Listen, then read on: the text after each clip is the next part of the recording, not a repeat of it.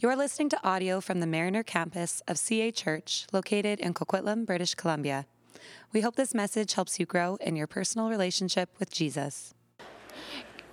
Good morning. My name is Mardi, and I'm one of the pastors here. It's great to worship with you this morning. We're in the middle of a series on the sayings of Jesus called the Beatitudes, found in Matthew 5. And we're looking this morning at the 7th Beatitude, which is, "Blessed are the peacemakers." And this is the most well-known and loved Beatitude. And I think that's because there's this longing for peace in all of it. So my family lives at the end of a sleepy dead-end street just off the Trans-Canada Trail. And even in this quiet little place, we find conflict. So we have a marauding bobcat and some coyotes that parents have to protect their little kids from, and animals. We have fights between neighbors. We had a drunk man in a car ram police cars. And we even had a car torched in the middle of the night just outside our house. And it began to spread wild. And luckily, a neighbor with an insomnia was awake and had called the fire department before it spread to our house. So we even had a wild domestic incident outside our house. So we were eating dinner, we heard this screaming. Those who were conflict avoiders just kind of ignored it, and the rest of us ran outside, and there was a man and a woman fighting. The woman jumped into her car, locked the doors. The man jumped on the roof of the car, was holding on with all fours and screaming in rage. And so I got out my phone to call 911. I don't know if they could have helped, but my son-in-law, who's Dutch and very assertive, ran out onto the road and shouted, "Act normal!" And somehow it shocked the couple. The woman stopped the car. The man jumped off the roof. She drove off, and he turned to my son-in-law, said, "You're right, man. Thanks."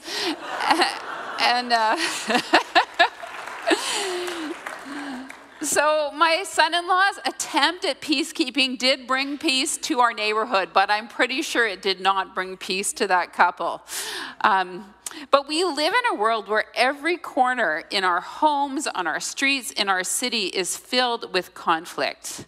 And so this is not God's dream for the world. But let's read Matthew 5, 1 to 12 together. So do you want to stand with me?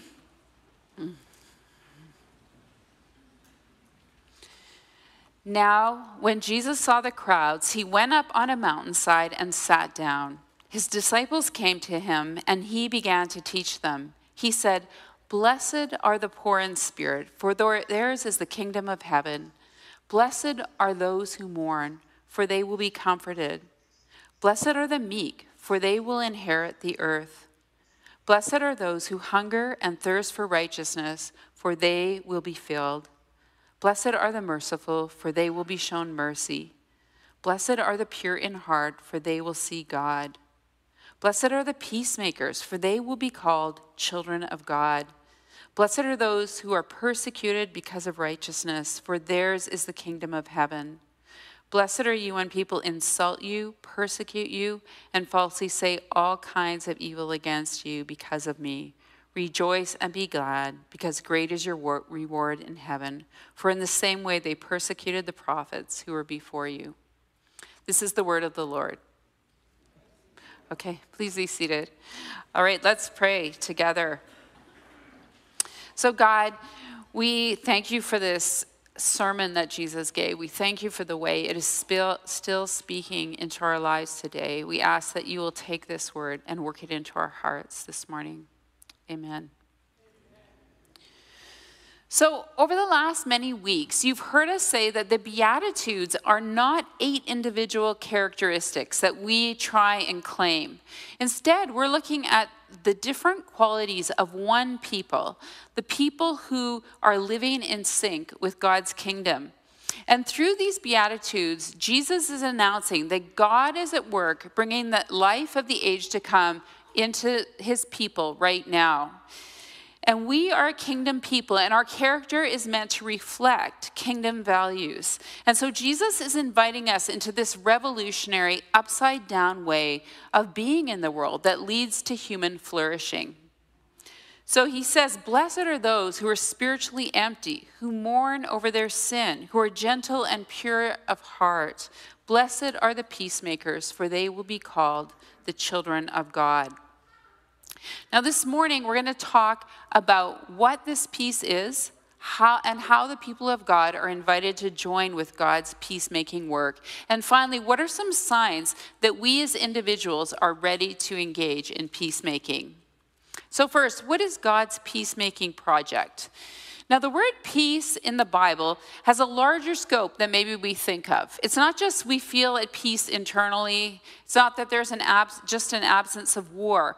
But when the Bible uses the word peace, think of the Hebrew word shalom. And shalom means well-being or wholeness, harmony with God, with the earth, and with each other. And it includes every aspect of life. And it has a moral dimension of standing against oppression. It's often paired with the words righteousness and justice. The word flourishing is sometimes used to describe this biblical vision of shalom. So it's clear as we look around the world, we do not see this kind of peace in the world. And I don't think there's any time in recorded history where we remember that people have been at peace. But the Bible teaches that this lack of peace is not the way that it has always been and not the way God meant it to be. And so if we go all the way back to creation, to the Genesis stories of creation, we can see what shalom looks like. And we're going to focus on Genesis 2 this morning. But in Genesis 2, the first man is created. He's created out of the ground, and his job is to take care of the ground and to serve it. And then the woman is created from the side of the man. She's created as a rescuer to save the man from his aloneness. And the man and the woman are naked and unashamed, and they walk in harmony with God. And the ground from which they come provides food for them, and they take care of the ground. So there's harmonious interconnection between everything, and there is shalom. But this is quickly broken, and in Genesis 3 and 4, we see how. So first, humanity rebels against God, and then their eyes are open. They feel shame and self-consciousness. The man blames the woman blames the serpent, and their relationship with their creator is broken. And then the relationship with the earth is broken. And God speaks to the man, and he said, "Cursed is the ground because of you. Through painful toil, you will eat of it all the days of your life. It will produce thorns and thistles for you, and you will eat the plant of the field by the sweat of your brow." The relationship between the man and woman is also broken. It's broken by power and desire. And in verse 16, God says to the woman, "Your desire will be for your husband, and he will rule over you." Then the man and the woman are removed from the garden. And in Genesis 4, their son Cain kills his brother Abel. And in verses 11 and 12, it says, the ground refuses to produce crops for Cain as a result of his violence. If we move on to Genesis 6, we'll see that humanity continues to bring violence and conflict and disrupt shalom. And in verses 11 and 12, it says, the earth was ruined because of the violence of humans. The shalom of creation has been destroyed by the rebellion of humanity. And Genesis 6:6 describes God's emotions around this. It says that God is deeply troubled by all that humans have done. And when we live in rebellion with God, there is no peace. But God's dream is to restore peace. It's to bring his kingdom on earth and to make all things right. And so the Bible prophesies that peace will come. In Isaiah 11:6-9, Isaiah writes, "The wolf will lie with the lamb, the leopard will lie down with the goat, the calf and the lion and the yearling together, and a little child will lead them." Wouldn't that be amazing? And then Isaiah in Isaiah 2:4 prophesies that war will be gone. And he says they will beat their swords into plowshares and their spears into pruning hooks. Nation will not take up sword against nation, nor will they train for war anymore. And I think we long for that. We long for that kind of peace. And then Revelation 21:4, John writes that he, God, will wipe away every tear from their eyes. There will be no more death or mourning or crying or pain, for the old order of things has passed away. So God is the one who is doing this. God is intent on bringing his shalom. And so God sent his son Jesus to enter the world and to restore peace. And Jesus is the ultimate peacemaker. In Isaiah 9:6, Isaiah calls the Messiah Prince of Peace. And in Zechariah 9 and 10, God promises that the Messiah will bring peace. His rule will extend from sea to sea and from the river to the ends of the earth. And so Jesus comes to bring a kingdom of peace.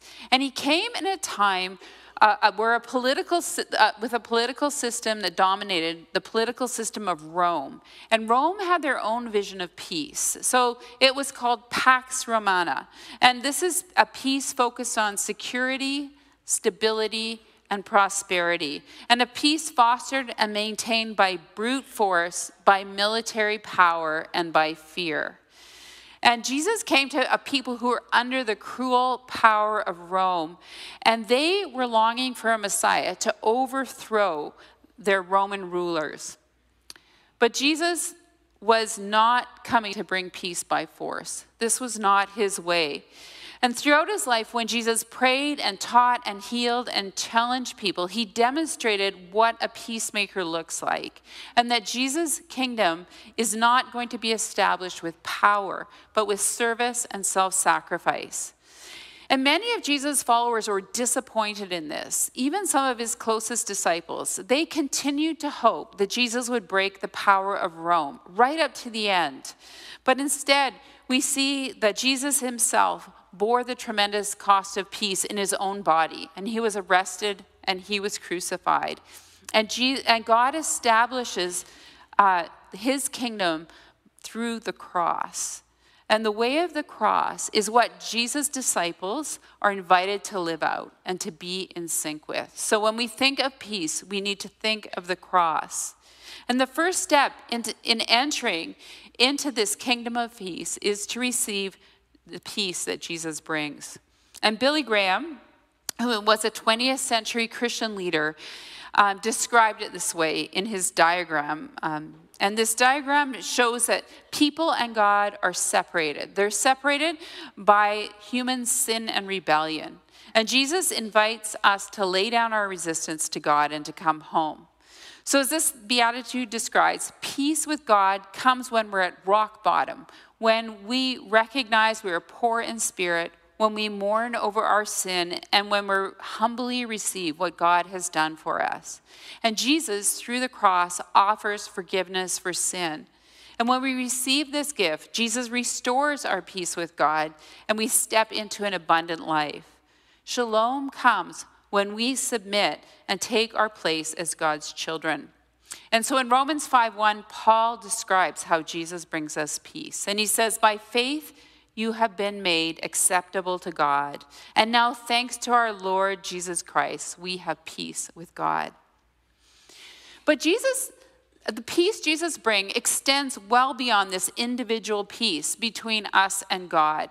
And we see Jesus bring peace between conflicted ethnic groups, particularly between Jews and Gentiles. And Paul observes the results of what Jesus has done in Ephesians 2:14-18.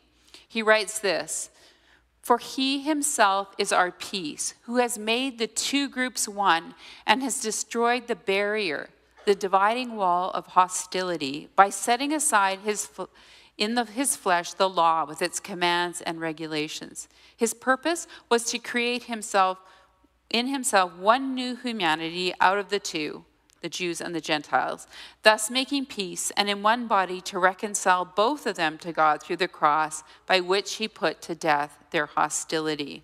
He came and preached peace to those who were far away, the Gentiles, and peace to those who were near, the Jews, for through him we both have access to the Father by one Spirit. So Jesus brings Jews and Gentiles together through the cross and forms one people of God. And today, Jesus continues to unite people across ethnic lines. And so one of the things I've noticed in the church in Vancouver is how ethnically diverse we're becoming. And this is amazing. What an amazing gift for us to worship side by side with people of other ethnicities who speak other languages. And right now we even have Farsi translation going on. I don't know how many of you are receiving that translation, but that's an amazing thing that we can come together as the people of God and worship together. It's this vision that John writes about in Revelation 12. God is building his kingdom of peace, reconciling nation to nation. And this isn't just happening here, it's happening all over the world. And in Romans 8:20, Paul writes that the peace of the kingdom will ultimately extend to the healing of all creation. And he talks about how creation groans for redemption. Now, Paul wrote this in the first century. How much more does creation groan for redemption now in the 21st century after centuries of the Industrial Revolution? But Jesus is going to bring peace to the earth itself. And there's so much kingdom work that we can do, and we can trust that God is at work, that God's kingdom is expanding. There are more followers of Jesus on the earth now than in any time in history. And as we, Jesus people, we're being invited in to share in God's peacemaking project. And so God's shalom grows as God's kingdom works its way from our heart and heads into our hands. Now, this invitation to be peacemakers is an awesome privilege. Beatitude people can make peace in the world. Do you believe that? What an honor God gives us to be called to step in and be peacemakers. And that's why peacemakers are called the children of God, because they look like God and they act like God. Peacemakers are people of action. They take risky steps in the middle of conflict. So maybe we can think of someone like Martin Luther King Jr. here. He was heavily influenced by his faith, particularly by the Christian writer and peacemaker Leo Tolstoy. And King stepped into the 60s, a time of great conflict and the evil of racism, and he relies on the peaceful way of Jesus to stand up to evil, and God begins to bring justice through his faithfulness.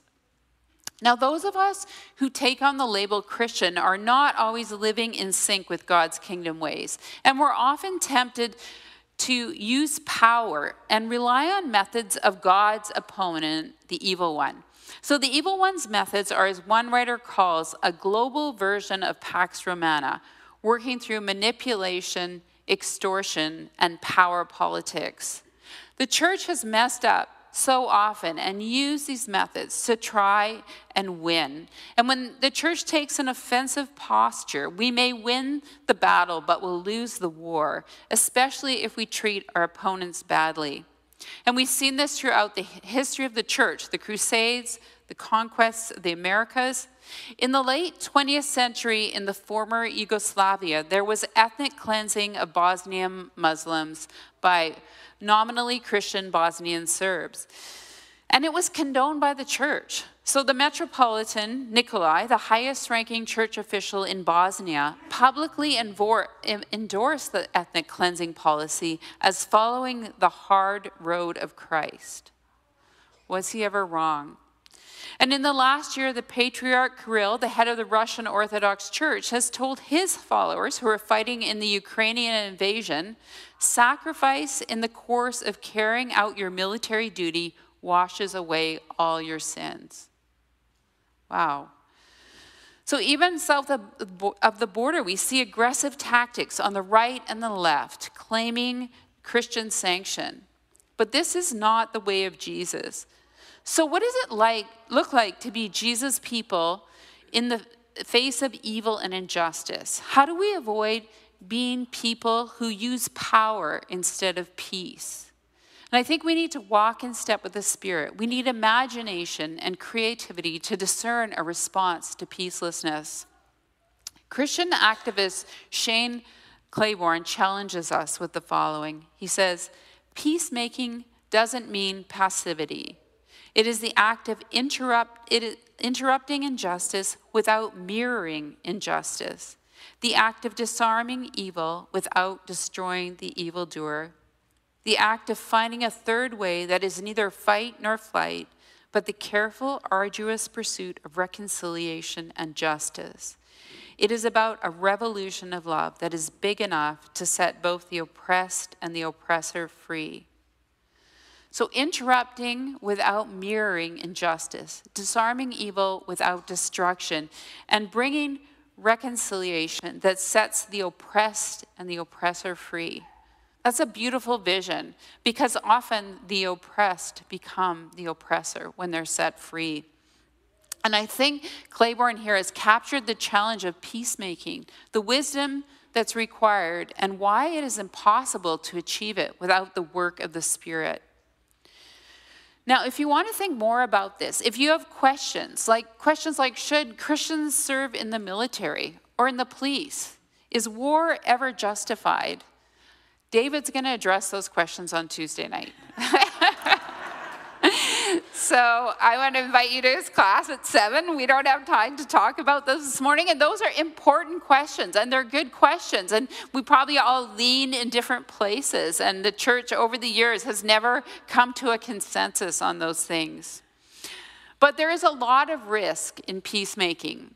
And before we as individuals or as a church dive deeply into peacemaking, I think there needs to be significant changes in our heart and in our lives in order for realistic hope that we can bring peace into conflicted situations. And so I'm going to talk about 4 signs that we are becoming peacemakers.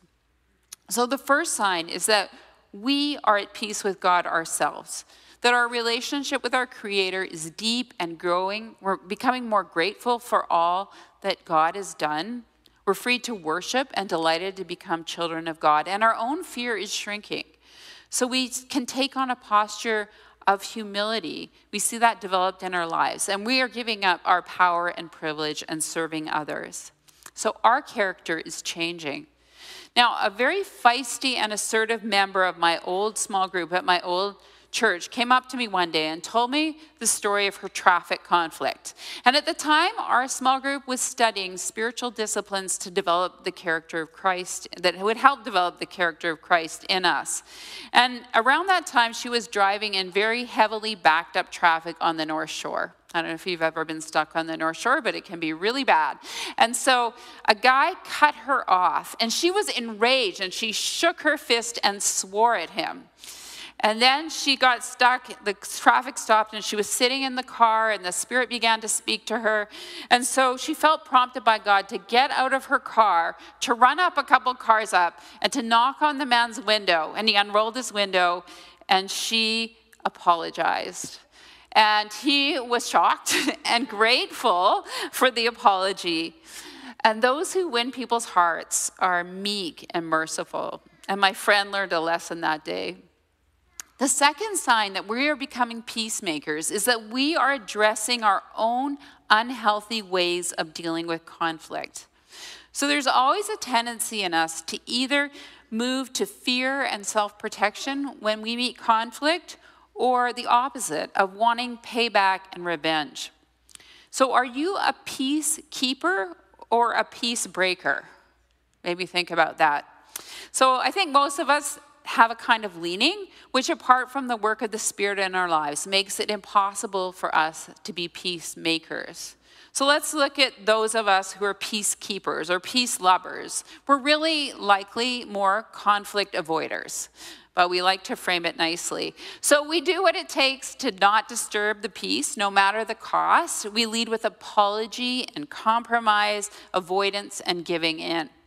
And when I was first married, my husband was a peacemaker, or a peacekeeper, sorry. He was a peacekeeper, and I thought everything was going great in our marriage. And then one day he blew up, and he said, "You've been doing this for months, and it makes me so angry." And I can't actually remember what I'd been doing that bothered him, but I remember how awful I felt because he had created this false peace in our marriage by his silence and avoidance. And we had to work really hard over the coming years to move our marriage from a peacekeeping one to a peacemaking one. And we've done it. But some of us are the opposite of peacekeepers. And you might want to call us troublemakers. And so we lead with anger and assertiveness. We assert our rights. We withhold forgiveness until the other person is sufficiently paid for whatever they've done for us. So a few weeks back, I was parking my car at a local pharmacy. How much do our conflicts involve driving? I don't know. And so I looked behind me where there was a wheelchair spot, and so I thought, oh, maybe I'm in one, and I checked, definitely not in a wheelchair spot. So I got out of my car, got about 10 meters from my car, and an old man came up to me and he angrily said, "Are you in a wheelchair spot?" And I was like, I knew I wasn't. But as a result of his confrontation with me, I felt really angry. It stirred up anger in me. And that man's goal was good. He was trying to ensure that nobody parked in a wheelchair spot unless they needed it. But his methodology was far from peacemaking. It actually was war-making. And I have to confess at that point that I wanted to defend myself or tell him to mind his own business, but I didn't. But neither troublemakers or conflict avoiders reflect the character of a person living in sync with the kingdom. We need God's work in us to transform us from being conflict avoiders or troublemakers and give us courage to step into conflict with grace and humility. The third sign we're becoming a peacemaker is we are becoming more outward looking. And as we experience God's peace in our hearts and our hearts expand, we look and we see the conflict and strife around us, and we want to see God's peace enter in. And we ask God, through his Spirit, to develop in us a new way of seeing others. So when we meet people, instead of asking the question, will they like me? Will I like them? Will we connect? Are they kind of at my level? We now look at them and we ask the question, what is God doing in this person? And how can I help them along? And so when God presents an opportunity, we have an opportunity to share the good news, and we take advantage of it. Sometimes we share our story of how God brought peace into our lives, and sometimes we listen and we prod and we probe. The last sign that we are ready to become peacemakers is that we are prepared to suffer to bring peace. Now, this is the 8th beatitude. Blessed are the persecuted. And this comes right after, blessed are the peacemakers. When we act as peacemakers, as opposed to peacekeepers, we can expect to be persecuted. And just after the first service, someone came up to me and told me a story that they're experiencing. They're experiencing persecution right now because they stepped in to be a peacemaker. And a peacemaker steps into the middle of the battle and takes risks. And this is engaging in spiritual warfare, because the enemy loves to stir up dissension. The enemy doesn't want peace. And peace involves making sacrifice. We can see this in Jesus. In Colossians 1:19-20, Paul reminds us of how Jesus made peace. And Jesus made peace through his blood on the cross. And the story of the early church shows us that Jesus' peace can be very costly. But throughout history, thousands of Christians who became martyrs or were persecuted testify to Christ's peace in the midst of persecution, pain, intimidation, and death. Fox's Book of Martyrs describes one such man. His name is Telemachus, and he was a hermit from the east, and he lived in around 400 AD. And so during this time, Rome had been at war with the Goths, and Rome had just defeated the Gothic king Alaric in northern Italy. And Telemachus happens to show up in Rome just in time for the victory celebrations. And these celebrations included gladiatorial fights, where gladiators would fight to the death in the Colosseum. And so Telemachus heads off to the Colosseum, and he decides it's time to stop these bloody games. So the crowds had gathered that day, and they were shouting and cheering. And every time a fighter was killed, they would shout, "He has had it." Now, Telemachus finally has had it, and so he jumps from the crowd onto the floor of the Colosseum. And he's no longer a spectator, but now he's an activist and a peacemaker. And he screams out, Do not reject God's mercy in turning away the swords of your enemies by murdering each other. But the gladiators ignore him, and they continue to fight. And he runs between the gladiators, trying to stop the fight. And the crowd start booing him. And one very annoyed gladiator just takes his sword and runs Telemachus through. And then the crowd stone him, and Telemachus dies. But news spreads through Rome that this hermit, this innocent man, has been killed. And they're shocked that such a gentleman has been slain. And so Telemachus' courage and boldness speaks to God's mercy and love, and the games are changed forever.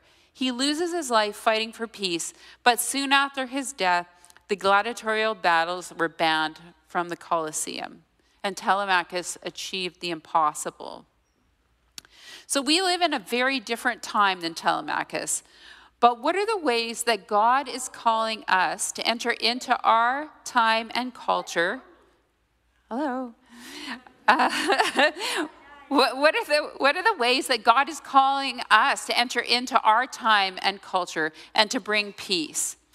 And I want to encourage you to start small. Begin to think, how can you bring peace to where you are? And as we begin to walk in sync with Jesus, Jesus will open up more doors and more opportunities for us. So our first role as peacemaker is always to invite other people into peace with God. So sharing the good news of Jesus. Now, it was a young woman who was living in such a way who initially opened my heart up to Jesus. I was 15. She was a university student. And she was kind and warm. And she had this very positive energy about her. And as I got to know her, I wanted to be like her. And she told me that the reason she had so much joy in her life is because of her relationship with Jesus. And this drew me to Jesus. And I didn't really know what that meant at 15, but as I walked with Jesus, I realized that it was a call to reorient my whole life around Jesus.